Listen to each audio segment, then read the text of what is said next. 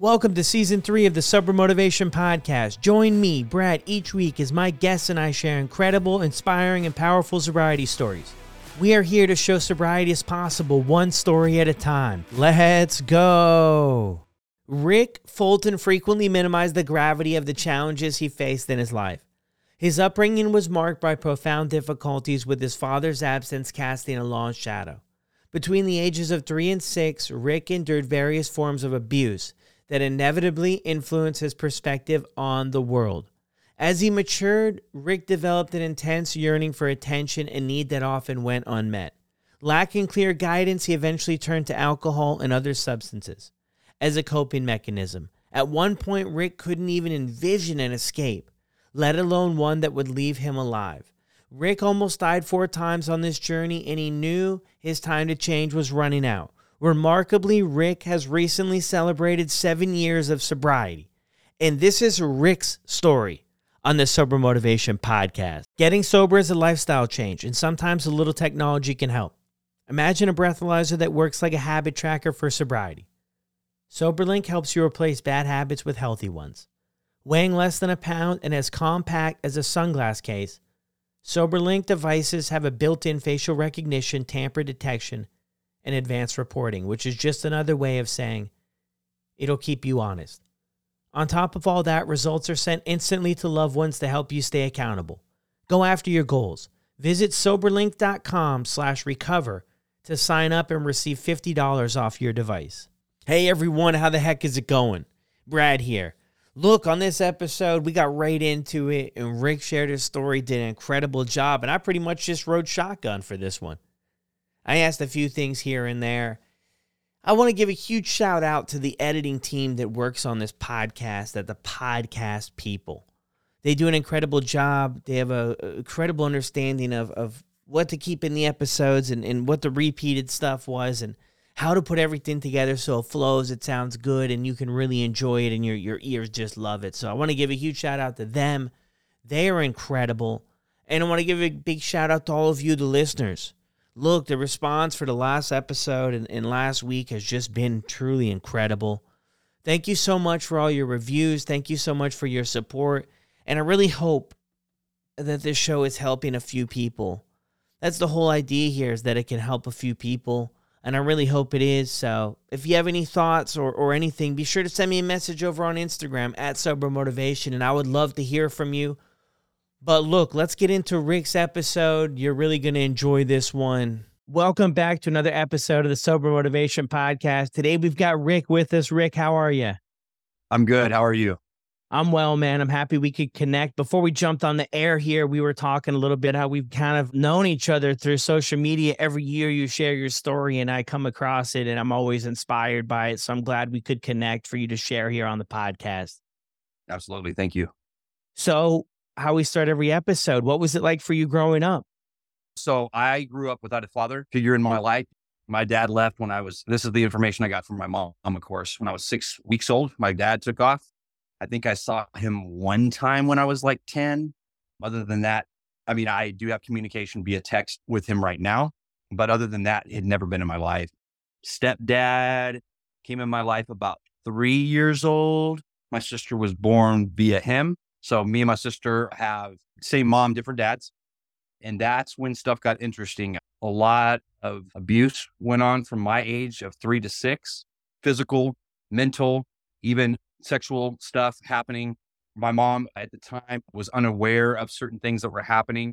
There was other stuff happening with like my cousins that I later came out and told my mom, and she did not have any idea about that. So from a very early age, my view of the world was jaded for sure.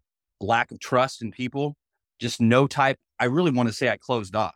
I know it's kind of an early age at 3, but I remember vividly what happened. And that kind of shaped the way I viewed the world. Like I said, my relationships with people suffered because of that. You know what I mean? Later on, I found that out, but quick pro quo is that 3 to 6, all this abuse is happening. It's pretty wild. And back in the day, it's Mississippi. That's where I was born. I was born in Union, Mississippi. A lot of people, they push stuff under the rug. They're like, oh, it didn't happen, or let's look the other way. I don't know if my family did that.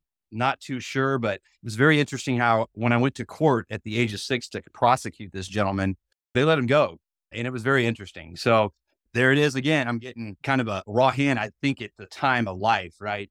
My grandfather, who was the only like male figure in my life or male individual I actually trusted, was someone who testified because he was a surgeon and he had seen me many, many times at hospitals, coming in. I had injuries. And of course, my mom thought I just fell or whatever. Or anyway, I was told that he would kill me. So, and I surely believe that. I mean, he's bigger than me and older than me. So I didn't really say too much about a certain abuse that happened, but people started putting stuff together. You know what I mean? But when they let him go, my mom decided to move out of state. We moved to Colorado. And like I said, I had developed behaviors, I didn't realize it at the time until I got sober, actually really sober, not just I'm not going to drink or use, but like when I started to actually work the steps and stuff like that. And I'll get into that later. I was like, oh no, I always manipulated. What I found out was I was a thief. I liked it probably because I wanted attention, maybe, I guess, because I was lacking attention. I mean, they would buy me things and stuff like that, but that's not attention. So I craved physical contact and love from people, and I wasn't getting that. Even though like my mom was great, she was awesome. She kind of just tried to fix everything for me, which really turned around to be an enabler. We called it being an enabler. My grandfather and my grandmother, they were great, but they had their own views of the world. You know what I mean? Mississippi, if you know anything about them, they have certain ways that they view the world, right?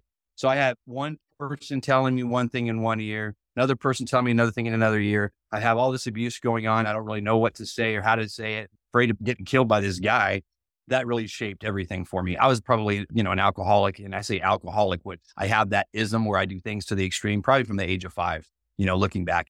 So when my mom did finally move, because they finally put stuff together, they let him go, whatever. We move, right? But I take this with me. I go everywhere. So it's not like I move to another spot and, things are going to get better. I always thought that. I always thought a geographical location change would be great, and that it would fix everything.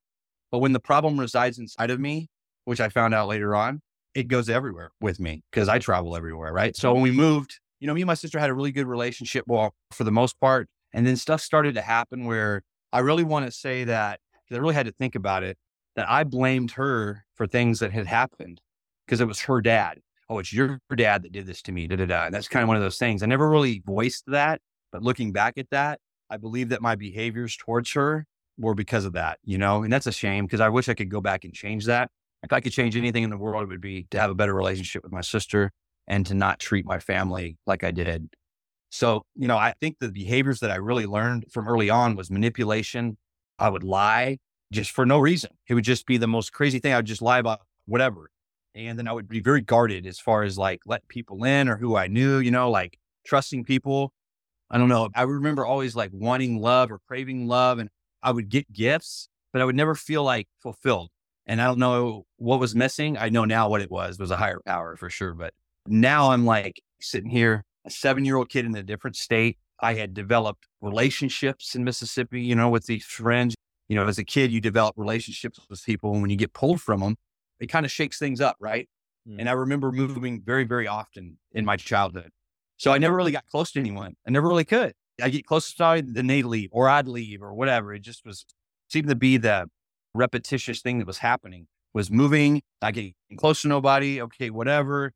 And I want to say I started to get close to some people in Colorado, and then we had to move again. And it was just one of those things, And then my father did come back into my life. My real father did try to come back into my life. Now I hear two different stories. My mom tells me one thing, my dad tells me another. Whatever, it is what it is. But I think I saw him one time. And so, like I said, I had developed this addiction to steal, manipulate. And I really firmly believe that those early childhood years, I've done a lot of research on stuff like I've been doing drug counseling for quite some time about the early years and how important that plays in the person's life. And that for sure shaped everything for me. When we did move to Colorado, my grandfather had passed away. Like I said, I was super close to him, and he was the only male that actually I could trust because of being violated like I was. And so when he passed away, honestly, I didn't know how to deal with it. So, people usually turn to chemicals or whatever. Well, I turned to something different. At the time, it's not really prevalent in males to have an eating disorder, but that's what I had back in, I think it was 87 or 88. I developed that. I didn't really know what it was. I just knew what was going on. I just know I didn't know how to cope with that loss. I thought I'd be okay, but I wasn't able to fully cope with that. So I started to do this exercise thing, and I don't even know what happened. It's like, there's no obesity in my family. I was not overweight. Matter of fact, it's just something that just kind of popped. Instead of like a chemical, it was a chemical in a different way, right? Mhm. I just knew that my life seemed out of control. I thought I could control it. And this was something I could control. And then what I ended up doing was I ended up using it to manipulate to get what I wanted, because if my mom didn't do something, I'd say, well, I'm not going to eat, or I'm going to do this, or I'm going to hurt myself. You know what I mean? So I would always use it as a tactic to get what I wanted. It was a manipulation tactic for sure. But at the same time, I had this thing happening and I didn't know what it was. I was like exercising and then it turned into some like counting calories and it turned into full blown anorexia nervosa. And I didn't know what was happening or why it was. And no one really knew. And, I went to several hospitals for that in my teenage years and just never really, yes, it subsided, but then it came back and then it subsided and it got worse, almost like drugs. It was wild. And so now that I've been through all that stuff in my life, I was like, oh yeah, this was for sure a part of the ism, the alcoholism, that I had. I just didn't know it yet. I was predestined, just like I said, just didn't know it. I did really well in high school, did well in school. I got in some trouble early on, but then I ended up being like, I get good grades, my mom will love me. So here's this like perfectionist, like over the top kind of attitude that I had earlier on. I was like, oh, but it shifted to something else now. So I was like, oh, wow, I went to the extreme on this. Now I'm going to go to the extreme on this. And, then I got involved in the Boy Scouts and I'm like, well, I'm going to be the best. I'm going to get the Eagle Scout the quickest because, that's going to be, and then it turned out like doing all that stuff super quick. It didn't suffice. It was like, I never enjoyed it. You know what I mean? I used to go to amusement parks with my mom and my mom would be like, you were so worried about the next ride. You weren't worried about the ride you were currently on. And I was like, oh my gosh, you're right. So that's kind of interesting to be able to like pinpoint that. So then I'm like, all right, so I do well in school. My mom tells me at the end of high school, hey, I was valedictorian and I did accomplish something, but what extent, you know what I mean? I like treated people like crap. I was burnout, dude. And I burnt myself out for sure. And I remember my mom saying, I would have loved you if you'd got F's. And I was like, what? So I was like, dude. So I did this to myself. It was like torture. I don't know. But then I was trying to be perfectionist. I remember somebody challenging me in high school saying, you'll never get this. And I was like, bet, watch. And it was kind of like a challenge. Like, okay, you know what? Yeah, I will get this.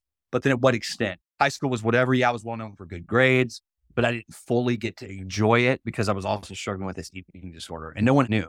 No one knew. I usually wore baggy clothes. I didn't talk about it at all. It was like not talked about. I think a few of my mom's close friends knew about it. But, like I said, the addiction was coming, like the chemicals were coming. They just hadn't cropped yet. And as soon as I had graduated, I started to rebel. I was like starting to get some piercings and I was starting to be like staying out all night kind of thing. Wasn't using quite yet, but it was coming. It was like, here is the shift again. It's like, it shifted at the same time. It's like Boy Scouts and then it was school and then it was this eating disorder. There's always things to the extreme. And then next thing you know, I had my first drink. My first drink was 20 drinks. I wasn't playing around. At the time I was like, well, no big deal, whatever. Got sick, of course. You don't have 20 Bartles and James wine coolers. They're so gross. I can't believe I drank that many of those stupid things. It's like Seagrams, the Seagrams. Oh, yeah. Geez. I remember I don't know if I drank too many after that, but I remember I kicked off this pilot. Ruined it for you. I've ruined it for you. I was like, but I remember being in the bathroom and sitting at the toilet. And I remember saying this, and I've said it so many times, and I'm sure people can relate to this. I'll never do that again. I'll never do that again. I'll never do that. I'm never going to drink again. I remember saying that. And I was like, that was my first time doing it.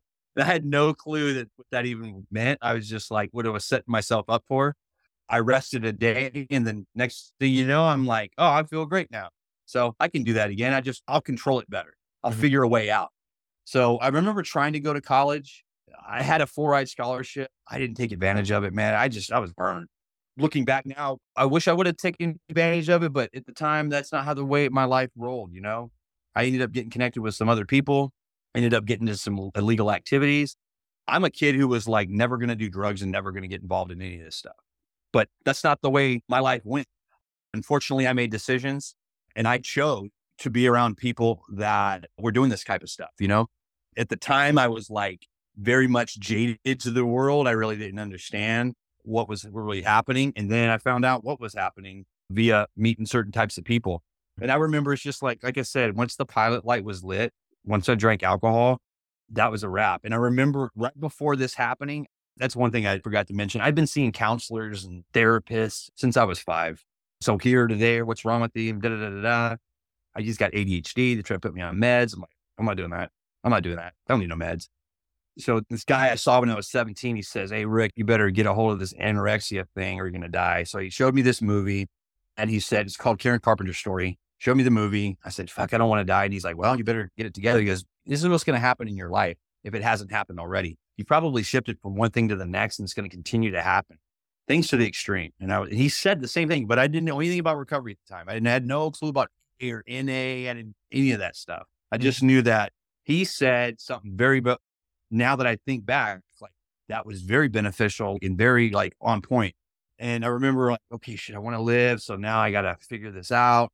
Unfortunately, I didn't die. I mean, I'm very surprised. Usually they say once you stop that, because it got bad, it was horrible. I was like, I think 70, 80 pounds I got down to. And I don't know how I didn't die. I mean, other than higher power, that's all I can say. All this stuff happening, him saving me from my stepdad, from him allowing me to live through that anorexia. Now I'm onto this drug thing. Well, alcohol first, then drugs. And then my heart doesn't die or whatever. It doesn't collapse or like some people it does, So thinking back, man, I was very fortunate. Like, okay, yes, I might have thought I got a raw hand at life, but now looking back, I actually had a life that was supposed to happen like that so I could help somebody, because people need to know what that's like. What is it like to go through that kind of stuff and be able to survive it? What is it? My life is nothing compared to some people's, right? And I found this out over the course of like being in recovery and talking to people, but there is people like I could have easily gone a different route, or I could have even made an even worse decision. So I'm just fortunate that like the hand of God was upon my life and I was able to like make it through the abuse, make it through all the stuff in high school. Now I'm into my addiction, right? But God has been so good. I quickly can say this is that basically what happened was once I started to drink, then it's like the floodgates opened, You got around people smoking weed and doing cocaine and then doing acid. And I mean, next thing you know, I'm like, hey, I'm full blown in it. It's one thing from 18 to 30 was a blur. And I moved around a lot. I want to say it started off small, but then I remember being introduced into methamphetamine when I was 19, and that was a wrap. It's not like I started slamming dope the next day or anything like that. I was afraid of needles, by the way. So I was like, no, I'll never do needle. I'll never do that. From a kid that was like, I'm never going to commit crimes and I'm never going to use, to someone who is, all bets are off. I'll do whatever. I'll do whatever for you to like me, maybe. Right. And even if you don't like me, I'll still do it anyway. So then, like I talked about earlier on, I remember not feeling connected with people. So I felt connected through the drugs. I felt connected through the using. I felt connected through the criminal activity. I was able to kind of connect in that way with people, even though it wasn't very healthy at all. But I remember a pivotal point is I learned about what AA was. I'd heard about it, actually. Didn't know exactly what that was. And I remember these guys were in this meeting. My friend had to go to this meeting, get a card signed. And I go, these guys are boring. Oh my God. What Friday night? Are you kidding me? They're in this stupid room, all whatever they're doing. And I said, the steps? I said, these things are stupid. Yeah. I said, who in the hell reads this thing? And then, what does it even mean? I had no clue. I was so naive to it. Looking back, these guys had the answer. So then I remember walking across the street with my friend and drinking and getting some trouble. Next thing you know, I'm in Teen Challenge, right? I'm in this Teen Challenge program. It's my first program. You did the Teen Challenge program? You went to that program? Is that what I did go to that one? Yep. Like, how do you get into that? What gets you to the point of like, because that's at least a 1-year program, isn't it? Yeah. So I had a friend of mine, actually the same friend that I had to go to AA. His wife was like super Christian and she said, oh, he can go here. And anyway, I was like, that's how I had gotten in some, not trouble, but I don't know if I was doing speed. I was doing definitely hard drugs, but I don't know to what extent. I just remember my mom was a little worried. I'd gone from a kid that was like straight A's, going to be a doctor, going to be a lawyer, to now he's dropped out of college and he is running around doing whatever. Remember my mom, she says this, she told me, I want to send you there to get fixed. We all know about programs. Programs can't fix you, but you experiencing stuff in the program can fix you, but you have to connect with a power greater than yourself in order to have any type of change. That's what I found out. I could do some steps, not have no spiritual connection, and probably end up back or even worse than when I was if I don't have like some sort of a routine, right? But yeah, I got in there. What they did is they filled out this application. Or I remember I had to go to this 3-month thing in Bakersfield. That was a nightmare. I mean, straight up. I was like, I went from like super strict. I couldn't smoke. I was like, God, you know what I mean? And it was like all these rules. I mean, I'm used to like doing whatever the hell I want. Now I'm like, can't do that. I was pissed at my mom at first, but then here it is. Here's that mentality again. I'm going to be the best. I can't remember what it was called, but I was like, I'm going to be the perfect person and not get in no trouble. And it was like over the top for sure. I had this perfectionistic attitude. And I remember when I was there, my eating disorder recropped. It came back. I was like, dude, I thought I got rid of this. The problem was I never got rid of it at all. It just he lied dormant while I was doing this other thing. And so once that occurred, I was like, oh, shoot. So the program can be like 18 months. Fortunately, I did graduate, but I didn't make it through that internship program. I think it was 16 months. Oh. So you spend 3 months in Bakersfield. They have induction centers all over. And then I drove over to the castle in Riverside. So we actually lived in the castle for the other 9 months. But actually, that was when it was super strict. So the other place was, yeah, they had a lot of rules. This other place, oh my God, you'd sneeze wrong and they give you a write-up. You're like, what? You know what the problem was with that place that I look back at now? It's the fact that they didn't introduce the steps. It's the fact that they didn't introduce AA. It's the fact that they didn't set you up for when you get out and prepare you for that. That was a downfall. Maybe they've changed by now, hopefully. They didn't set it up for you to be of service. I didn't understand what the hell I was like, what does that mean? Be of service. I hear that, now. If they would have told me that, as a matter of fact, I went home on my pass. This is how crazy it was. So I went home on my pass and got high because I had I didn't know. I had no clue. I hung around somebody and next thing you know, I'm high. And next thing you know, I came back to the place and I got kicked out because I stole something. I stole somebody's money and I never admitted it, but I was like, I stole their money. I'm like, shit. And I don't know why I did it. And then as soon as I thought about it, I was like, that was stupid. I probably should put that back because I'm the only one in the room with this guy.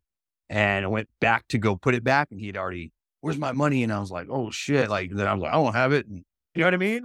Well, I'm caught like shit. And then next thing you know, help him find it.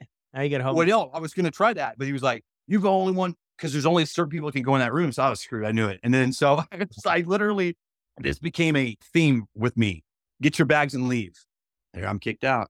So I'm waiting for my mom. Once again, I'm having to make up some fucking story. I made up a story.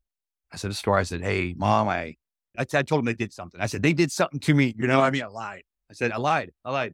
And later on, she found out. I think I told her on the way home. Yeah, they said I stole something. They're like, stole something. And I'm like, yeah, they're tripping. I didn't steal no one's money. I sure the hell did. Hell yeah, I did. But I made it look like they were at fault. You think she believed you? Well, at the time she did probably. Yeah. No. She goes, why'd you tell me that story? She always say that. A story to her is a lie. So she goes, you keep telling me stories. And I go, no, this time it's real. And I would literally make myself believe something was real, the truth, so I could really get into it. It's such a bad habit, just horrible. I had to come home and like, I didn't have no solution. So next thing you know, there's so many things I don't even remember, but I remember my mom being a school teacher and saying, I can't have drugs in the house. So I came home and tried to do something normal. I had met a guy in there though, in Teen Challenge that I'd gotten his number. So I'm trying to stay sober. I don't even know what that word means. So I ended up having some weed in the house. She found it. She thought it was heroin and she was like banging it with a hammer. It was quite funny, but I was like, that's not heroin. But she's like, I can't have you living here. You need to call somebody. So she was basically kicking me out of her house. And I was like, are you kidding me right now? And she's like, I'm not kidding. Yes, you got to go find someplace to live. So I called this friend up in Bakersfield. Yeah, that's where my life shifted up there. So where I just went for that induction center and all that stuff for Teen Challenge, I ended up back there with some guy that all I knew is from the program, and I think he came down with a friend and I had some girl I was hanging with and I took her with me. It was stupid, so wild. And that's where my life shifted there. It was like always shifting from one thing to the next, but that was my kind of Teen Challenge story. And I didn't realize, I just spent a year or like more than a year in this program and I got high immediately. Because I didn't know any better. I just thought if I don't do speed, if I don't do hard drugs, I'll be fine. And so, here I am like going, wow, that didn't even work. But it was a good program as far as introducing you to a higher power and getting you into some sort of routine, but it didn't work for me. So it'd be interesting too, to talk with a bunch of people about their first program that they attend. They actually stay sober forever after, right? Like I think for me, I went to different programs And they didn't necessarily like, I didn't stay sober after them, but I learned a little bit. And then the next one I went to, I think I learned a little bit more. And then when I was completely ready to do this thing, I was able to put all the pieces of the puzzle together and had a really solid play about what to, Yeah. for a lot of people, I think their first, whatever they go to, like how many people figure it out after one, I know a year's a long time. Most programs aren't that long, but most people, it takes a little bit of research. Yeah. You know? More Yeah. research. So what the Yeah. heck, after Teen Challenge, you're back at it again. I know you shared Yeah. a picture, right? And we talked a little bit about your picture beforehand. Man, you're looking It's much, fun. much better now, Rick. I gotta say, man. And what Yeah. happened though? What happened leading up to that? Like, what's the story behind that picture and where are you at now and what the heck is working for you? And let's plug into some of that too in a bit. Yeah, for sure. After the Teen Challenge, I've been through, I'll just give you a quick little, I went through tons of programs, man. Like I said, it was a blur. Like I don't remember too much. I just know I was here and there. I ended up getting introduced to the needle, started slamming meth. It's a wrap from there, dude. Anything I did drug wise, I was slamming it. If I couldn't slam it, I tried to figure out a way to slam it. Got really super crazy, got involved with some people, ended up in prison at the age of 30. As a matter of fact, I told a lot of people leading up to this arrest that I had in Kansas. Oh, that's by the way, I ended up shifting to Kansas after the Bakersfield thing didn't work. Had a daughter, by the way. So I have a daughter with this girl. I was not ready to be sober. I was not ready to be a dad. I was just in the midst of my addiction. It was horrible. I do have contact with my daughter, but it's kind of a sore subject. I'm like, man, I wish I could have done that, but it just wasn't the time, But I remember sitting there saying, I'm going to be dead before I'm 30 anyway, so it doesn't even effing matter. And I remember saying that. And my higher power had something different in mind. So 19 days before I turned 30, I think about specific times in my life where I'm like, God was there for sure. Because I was either going to go kill myself because I was going to go do this stupid thing and try to make meth. You have to go hit these tanks to get this chemical right to make the meth. Anyway, so then I'm either like, hey, so I'm going to either do that or I'm probably going to get killed or something bad's really going to happen. So God kind of just went, whoop, plucked me out on the age of 30. I went to court. I thought I was going to get released. I got sent to prison. So that was like a saving grace. If I was to say, hey, Lord, save me, he was doing that. So in prison, of course, I'm not using, I'm just dry though. And if anybody knows what that word means, I'm not using any chemicals, but I'm not working on myself because I don't even know I need to work on myself. I thought the drugs are the problem. Once I get sober, it'll all pan out. But once you've like created all this wreckage, how does that work? Right. But in my mind wasn't opened up to that yet. Yes, I got into a Christian program. Yes, I didn't get into any issues. I tried to stay out of problems because I was not trying to do more time there. Oh my God. I was like, I had done a stint of 3 months in jail. But other than that, I hadn't done time like that. I'd been very blessed. I'd gotten away with a lot of things over the years. Like I probably shouldn't even be out of jail, but because of God's grace, I have been able to avoid some stuff. And so that's a miracle in itself because there's not things that I now know that I was like, ooh, that wasn't the best decision there. So, me thinking that like I'm going to come out of prison and stay sober was something that, yeah, I planned. It's not what happened. But I do remember this. I remember sitting there, and this is leading up to this picture, of course, but the picture was like when I was 40, which is wild, right? You think at 40, you'd be not doing that stuff. I wasn't planning on that, but 30, I was like, I want to be a counselor. I want to do something with my life. And I remember like an odd jobs, I've been a construction guy. I'm like, dude, I want to help people. So this is where the helping thing comes in, where I'm like, okay, maybe I can connect with people that had been through abuse or been through the eating disorder or been through the addiction or been through whatever, right? Feeling all this stuff, all this trauma and stuff. So I remember I was digging holes one day after I was out of prison and stuff.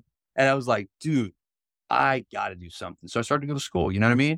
And I thought school was recovery. I thought being a counselor was going to be my recovery.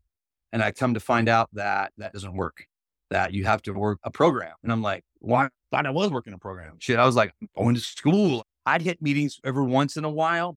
You know what I really thought? I thought Jesus was going to save me. I thought, hey, he's going to save me. I don't really need to do much. He'll show up. And that's not how he works. He works like this. This is my experience. You show up, he'll meet you halfway. You got to put the work in. And I'm like, oh. So I'm with this girl. I'm about to get married. This is leading to that picture. I'm sitting there and I'm like, and she's talking about drinking. And I've been dry here's another thing. I'm dry again. I never wanted to work the steps, man. I tell everybody, you need to work your steps. You need to do this. You need to do that. Me, I'm like, nah, I don't need to do that shit. I don't need to talk. I don't need to. It's stupid. Why am I read some? We admitted. I don't admit anything. I don't need to admit nothing. I'm fine. I'm good. This girl's like, we're engaged. She's like, hey, I think we should drink. And I'm like, ugh. And I'm like, well, that's not a good idea. She's like, well, why not? And I'm like, because I get a little crazy when I use. And I said that knowing what I was about to do. But then once the day came, like I said, I wasn't working a program. I wasn't connected spiritually to, yes, I believe in Jesus. Yes. And all that stuff, but I was not connected. I wasn't plugged in. So when it came to time to present itself, there's just me and her there. I'm like, oh, this would be great. I'll get engaged and we can have some wine. That's what the thing was, right? We'll have some wine. I'll be fine. I said, classy people drink wine.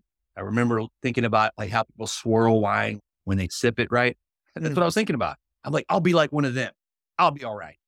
Knowing in the back of my head, I have a black bag up in an attic that I have hidden. I have syringes hidden. I have weed hidden and I have these pills hidden. I don't know how long I had that, but I think I had that for over 3 years. And I had moved that bag all over the place because I knew I wasn't supposed to have that.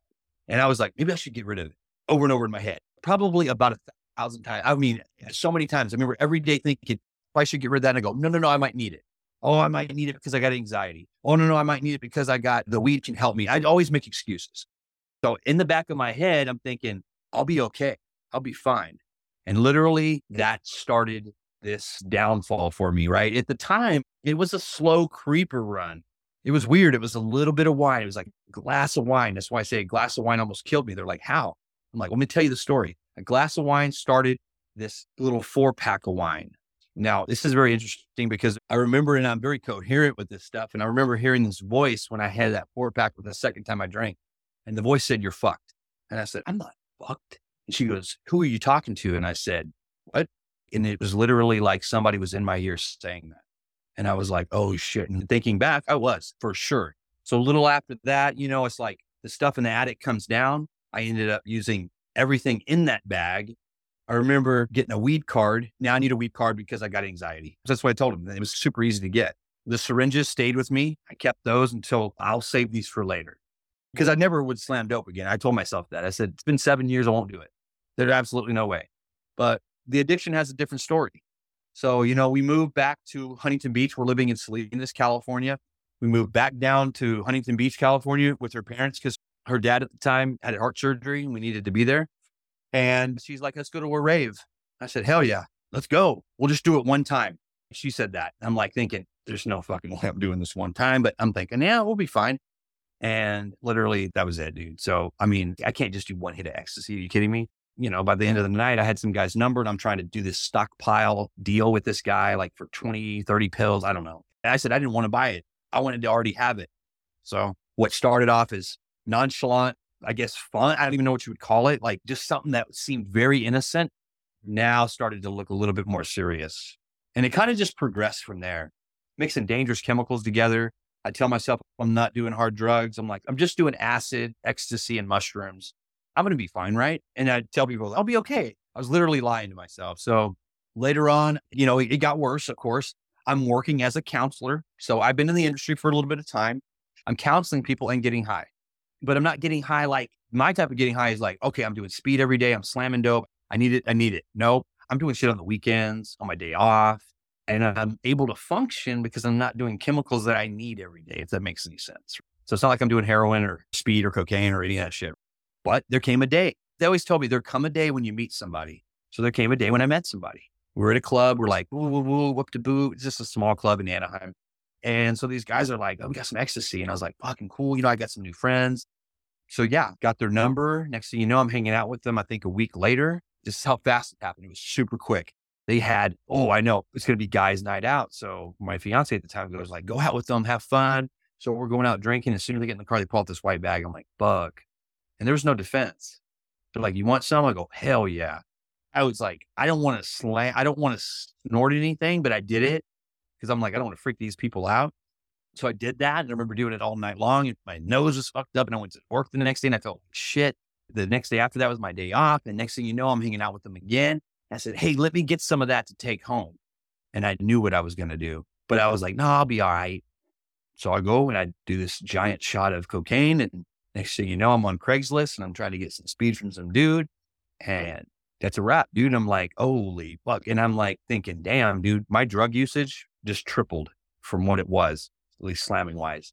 And so from May 15th of 2016 to July 21st of 2016, I can't tell you exactly what happened, but I can tell you this. I almost died 4 times. I was not doing heroin or fentanyl, any of that shit. I was not an opiate type of dude. I did do a little heroin one time via the run, but I was slamming huge amounts of speed and cocaine, and I was even doing it together. I was doing all types of hits of acid. As a matter of fact, the story behind that picture is this. I was supposed to be at an outpatient program that night. I lied to my girl and I said I was supposed to meet this guy for some money. He owed me some money. And I'm at this strip club and I'm like, oh, I'll get this money from this guy. And I'm looking rough and I'm feeling rough, but I'm like, I'll be all right. And I remember I'd been up for about a week and I was drinking and I think I was slamming meth in their bathroom. And I remember just feeling fucking miserable, man. It's like the drugs had just sucked my soul out of me. It's like I felt soulless. That didn't make any sense. So yeah, I come outside. I'm like fucking miserable. I'm like, fuck this. I'm going to take these 8 hits of acid. So I go to my car and I open it up and I go, and I give it a thought. I'm like, because they're super small. And I'm thinking, yeah, I can fucking handle this. So I fucking took it. And I had nobody with me or around me. So, I get out of my car. I'm talking to like the security guy. He's telling me some fucking story about sobriety. And he's starting to sound fucking weird. And so we're about 20 minutes in and I'm like, I'm fucked. And I can't use my phone because I don't know how to use my phone. And I remember this guy coming out, like walking towards me with a walkie-talkie. He was a security guy. His fucking walkie-talkie went off and that was it. From that point on, all I can remember is I blacked out. I think I remember running in and out of the club real quick, maybe.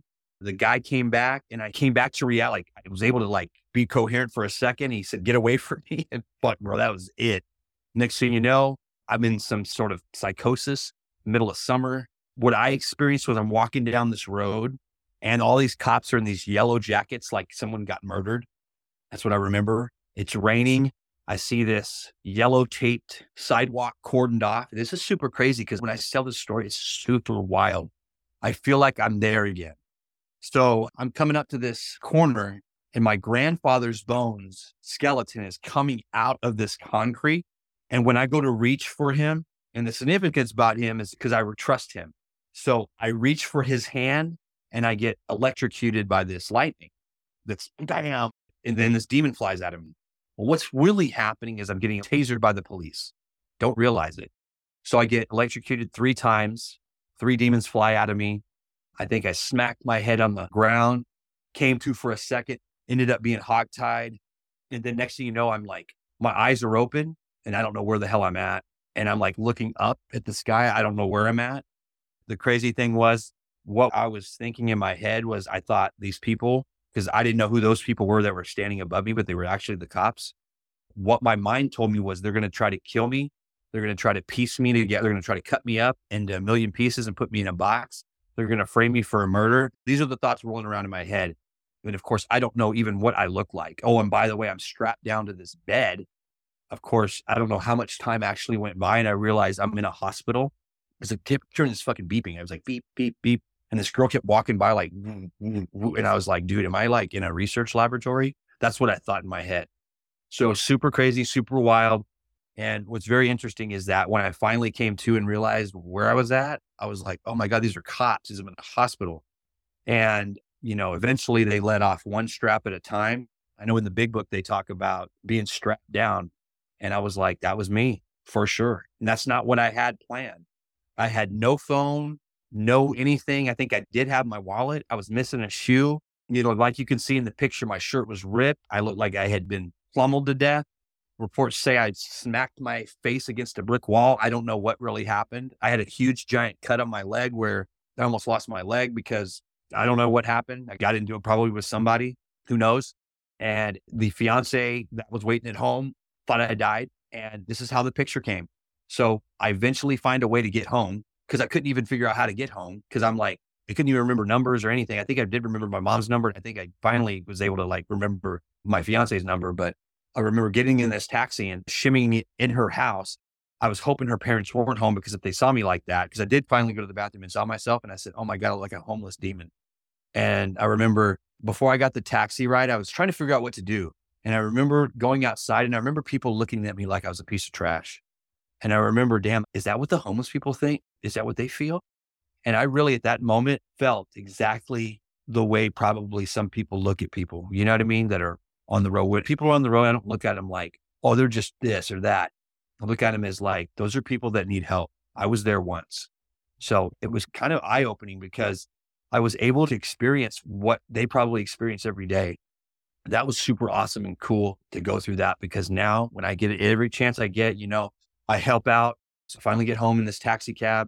I shimmy up to her room, wake her up. She's freaking out. She's like, what's going on? And she snapped that picture. So the only reason I got that picture from her was because one day I asked for a picture from her. Hey, babe, send me a picture. She sent me that picture and she goes, that's what I remember. And I was like, so she was super hurt, right? I heard her. And that's not what I was trying to do, man.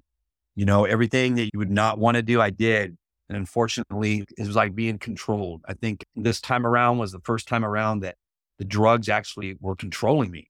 Like I literally did not want to do drugs. And I was like, didn't I do them anyway? And I was like, what's wrong with me? I remember thinking, God, I should stay sober after this, right?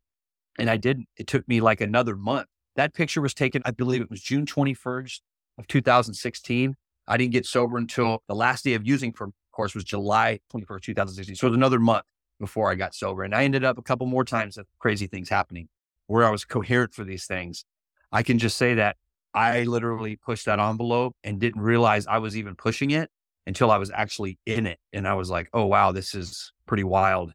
And looking at that picture, it's pretty eye-opening for myself of like me thinking that like years later, I'll be fine. I mean, there's a story in the big book about a guy who went 25 years and didn't drink.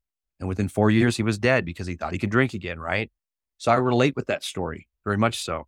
I just know that when I finally got sober this time, and it's just everybody out there that doubts themselves or doesn't think they can do it, man, I was in the same boat. I went to Salvation Army. I fucking got real with myself. I said, I better either fucking do the steps or I'm going to die. I had a choice to live or die. Simple. I remember a guy telling me about a routine. He says, what's your routine look like? I go, what does that even mean?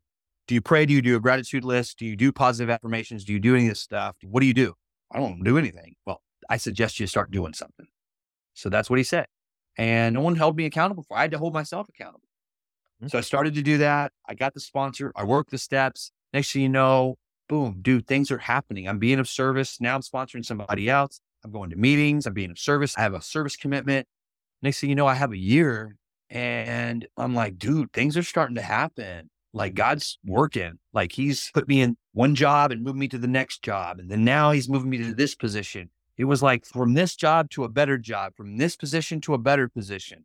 It's been nothing but upwards. Even though me moving out here to Iowa, like at first, like, man, I'm in a desert. I was like, holy shit. But no, it's like what God wanted. It's like, there's a 4 parts combination. It's like physical, mental, spiritual, emotional.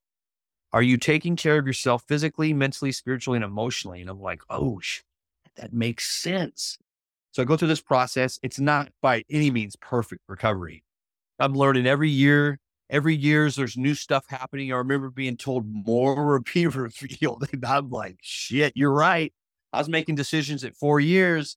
Like I remember at 4 years, I'm like, I'm new at this. That I was like, holy shit, what was I even thinking? And then, you know, I got old timers telling me that are really awesome, telling me, don't worry about it, man. You're good. Did you drink or use? Nope. Did you commit a crime? Or are you going to jail? Nope. Is anyone looking for you? Nope. Because then it can all be figured out. I'm like, oh shit. Okay, cool. So mistakes will be made, whatever, right? We learn from them. Mm-hmm. Now I am married, right? Now I have these blessings. Now I have like a dog that is in my home that have, you know, it's kind of a child having a child. I'm able to connect with people each day, right? And the photo, like I was telling you beforehand, before we started the recording, I think the photo is going to be something that I'm not going to do after this year. But that's just because I'm ready to move on from that. It's depicted some stuff. What I was doing was depicting stuff along the story. And now that I've found the partner to share life with, now it's time to share that part. Keep the picture for sure as a memory and to never forget. I remember in the big book, they talk about page 85, the daily reprieve. It's easy to let up on the spiritual program of action and rest on our laurels. So it's easy for me to go, I don't need that. I did this. Look at me. Hallelujah. You know what I mean? Look at everything I've done. And that's really haughty. That's really not humble. And that is called pride. And for me, that will send me into a whirlwind. But when I say that and go, man, I need a higher power, I say this prayer, 3rd-step prayer, 7th-step prayer every day. I'll do this gratitude list. When I have a routine, my life is really good. So coming out here, I've had to shift routine kind of in a way. And I've had to kind of put my sticky notes in other places and stuff. Everybody that knows me, they know about the sticky notes. I say that everywhere I go. I got people doing them because they're super rad and they're super awesome. And it talks about, it's self-empowerment. You're literally your own therapist in a way, in a sense, because you're saying good things to yourself. You're really increasing your psyche. You're really increasing like the way you think. And I don't know, man, when I feel good about myself, I do good things. And if I'm not feeling too well about myself, I surround myself with well people, or I surround myself with people that can motivate me. So when I can't get motivated for some reason, and it ain't very often, but sometimes it happens, then I have people around me to motivate me and remember, oh yeah, that's right. That's right. That's right. Okay. I'm on this journey. It's not my will. It's his will be done. So before I came on this podcast, I said, God, you increase while I decrease, because this is not about me anymore. This is about him working through me and kind of sharing the story of what happened and kind of that give somebody hope. If I could do anything, I think the best thing in life would be to just help somebody have a better life.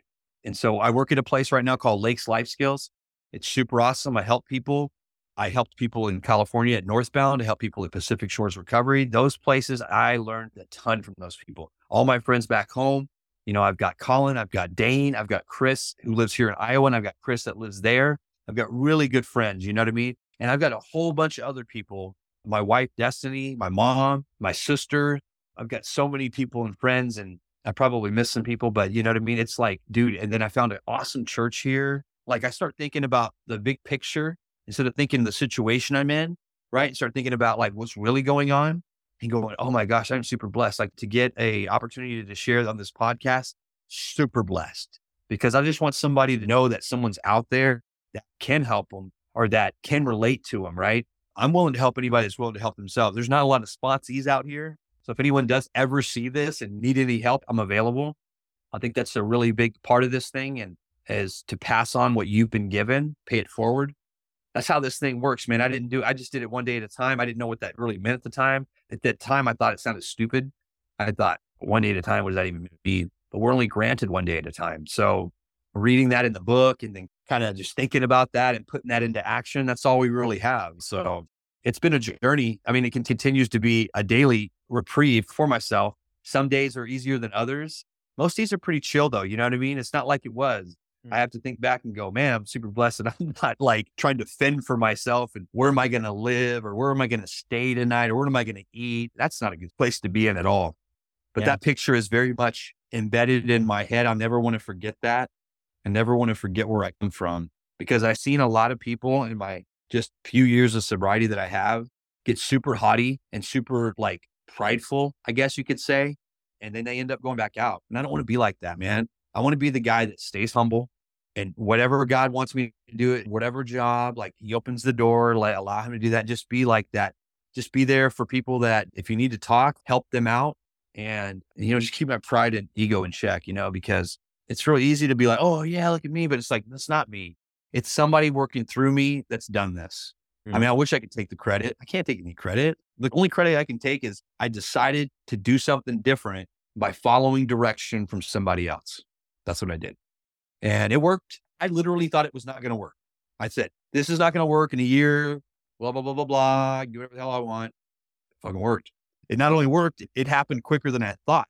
So yeah, man, the picture says a million words. People get tripped out by it. Some people don't think it's real. It is real. More importantly, what I looked like outside is what I looked like inside. That's exactly what I looked like. And it ain't the same today. So I appreciate you bringing me on here. And Of course, man. Thank you so much for sharing. And it's 7 years, right? yeah, 7 years as of July 22nd. So I'm almost coming up on 7 years in a month, but yeah, super blessed for sure. Yeah. Wow, dude, that's incredible. Was there anybody else besides yourself? Because you mentioned there a couple times, like you didn't think this was going to really work. Did other people around you think this was going to work for you? Or were they like, let's just take it a little bit at a time here and see how it plays out?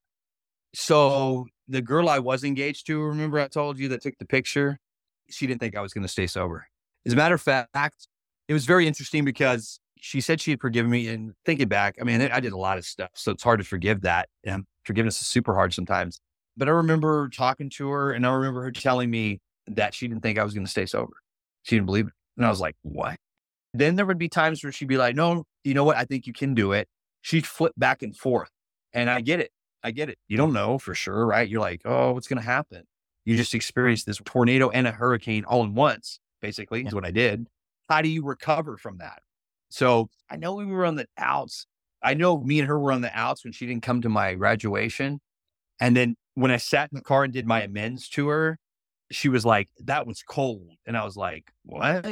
And I was like, that was me making an amends to you. But I was told when you do that, not to expect the other person to forgive you. And that broke my heart. I can't blame her. If she'd have done that to me, so I get it. I had to put myself in her shoes.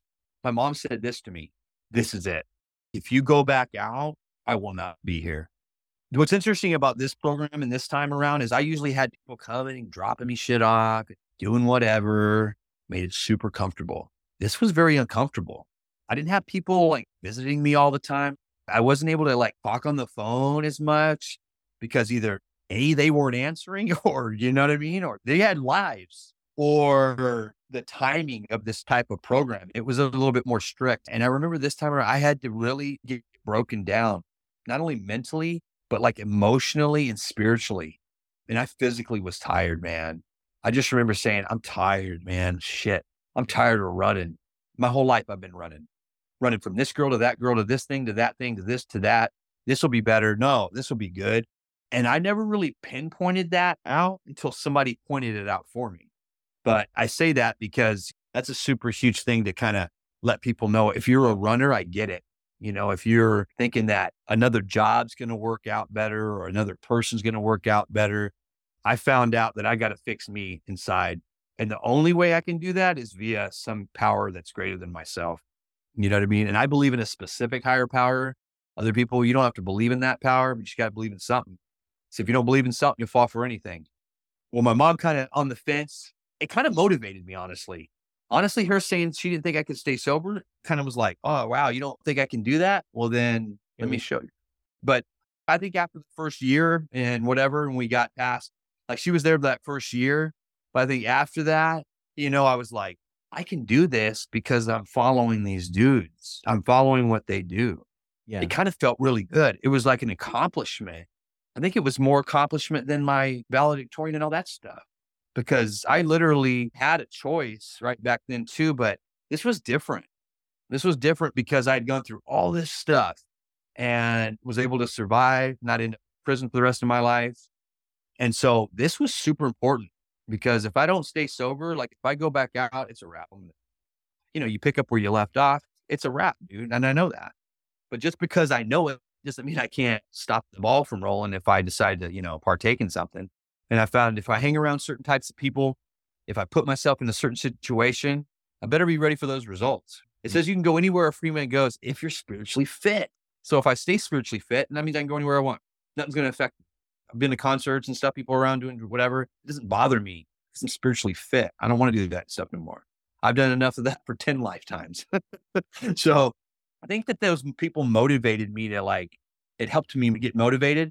But at the same time, I was hurt by that, but I can't blame them. So, of course. Yeah. Beautiful. So, Man. Well, huge congrats on everything, dude. And thank you so much for jumping on. Yeah, I appreciate it, man. Thank you so much for having me. Yeah. I know I kind of was like, there's so much to the story. When I start talking about it, it's like goes from here to there, but it's so much because it's so wild. You know, it started off from very young and then it's just wild. I just can say this is that addiction isn't like it has your name on it. It'll hit every facet of life. It doesn't matter if you're rich, poor, whatever, right? I found that out is that, you know, it'll crop when it crops or whatever. I just love being able to like, when I talk to people, I've been through a lot of things that I can relate and help them with. I think that's the biggest thing is to continue on that path of helping people. You'll see more of me for sure. Like I haven't been on social media too much lately. I feel like that can be an addiction in itself as well, but I want to do more of like posting stuff like that, inspirational stuff. But like if anybody else sees this, they need help. I'm willing to help anybody. I love sponsoring people. And I love helping them and passing on what God's given to me and what my sponsor, Patrick, who's given to me, and what my other sponsor, Justin, has given to me. Because without those two gentlemen, I wouldn't be here right now. So How can they reach you, Rick? What's the I'll best? give you, so they can give me a call. And my number is 951-823-2140. You can call or text that number anytime and just let me know who you are and that you need help and that you need a way out. And that's it. If you want that way out, it's provided, It's pretty cool how opening up a book, reading some stuff, writing some stuff down, having a routine can really help you. And then taking care of yourself mentally as well with that stuff, physically, working out, eating right, doing the emotional work as well, and then also doing the spiritual work. But it's just one day at a time. You don't got to do it all at once. Like, it seems overwhelming at first, but it gets easier, because it's a whole different life change. It's like, who was that guy? Like, I don't even know who that was. Honestly, I don't even think. Sometimes I'm like, did that even happen? Of course it happened. But that's how far separated I am from that. And I want to stay that way. The way that I stay that way is my sponsor tells me, you need to be helping somebody. And if you're not helping somebody, you go find somebody. So if anybody needs help, let me know. I'm very much willing to do that, pass on what's been given to me, and keep this ball rolling for sure. Love it, man. Well, I'm sure some people will reach out, man. But again, yeah, it's been incredible. Thank you so much. Thank you, man. You have a great day, okay? All right, buddy. Well, here we are at the end of the show, and you guys heard it there first. Rick dropped his phone number. If you guys need some support, reach out to Rick. If you love the episode, reach out to Rick, send him a text, and let him know that you appreciate it. I definitely appreciate it that you guys check it out, and I love people who listen to the end of the episode. I mean, that's where I do some of my talking at the end.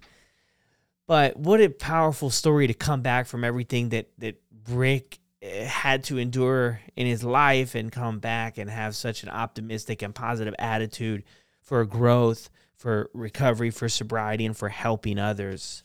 And I think a lot of that comes from, you'll notice people who have felt the most pain, they oftentimes want to help others a lot. And I think, and I'm just guessing here, but I think the reason is because they never want somebody else to feel how they once did, where like nobody cared and like they didn't matter, which I think is just, incredible to be there for people and help people out. So I hope you guys enjoyed the episode. I really enjoyed my chat with Rick. I've done a couple other recordings this week, and there's some incredible episodes, some incredible stories that you all are going to be able to relate with coming up. And be sure, if you're enjoying the show, go ahead and drop a review on Apple or Spotify, if that's where you're listening. And if you're in a position to support the show too, be sure to head over to buymeacoffee.com/sobermotivation. I'll drop the link in the show notes. You can make donations there if you want to help out with the editing for the show, because it truly is incredible. And if you're not there, like, I get it. I've been there many, many times myself, and that's cool too. Enjoy the heck out of this show, and I hope that it helps you. And before I sign off for good here, I want to mention I did a podcast sharing my story with my friend Sober Dave. So if you have any interest in hearing that at all, search One for the Road is the name of his podcast with Sober Dave, and you'll be able to hear me on there share some of my story. Hope you enjoy it. See you on the next one.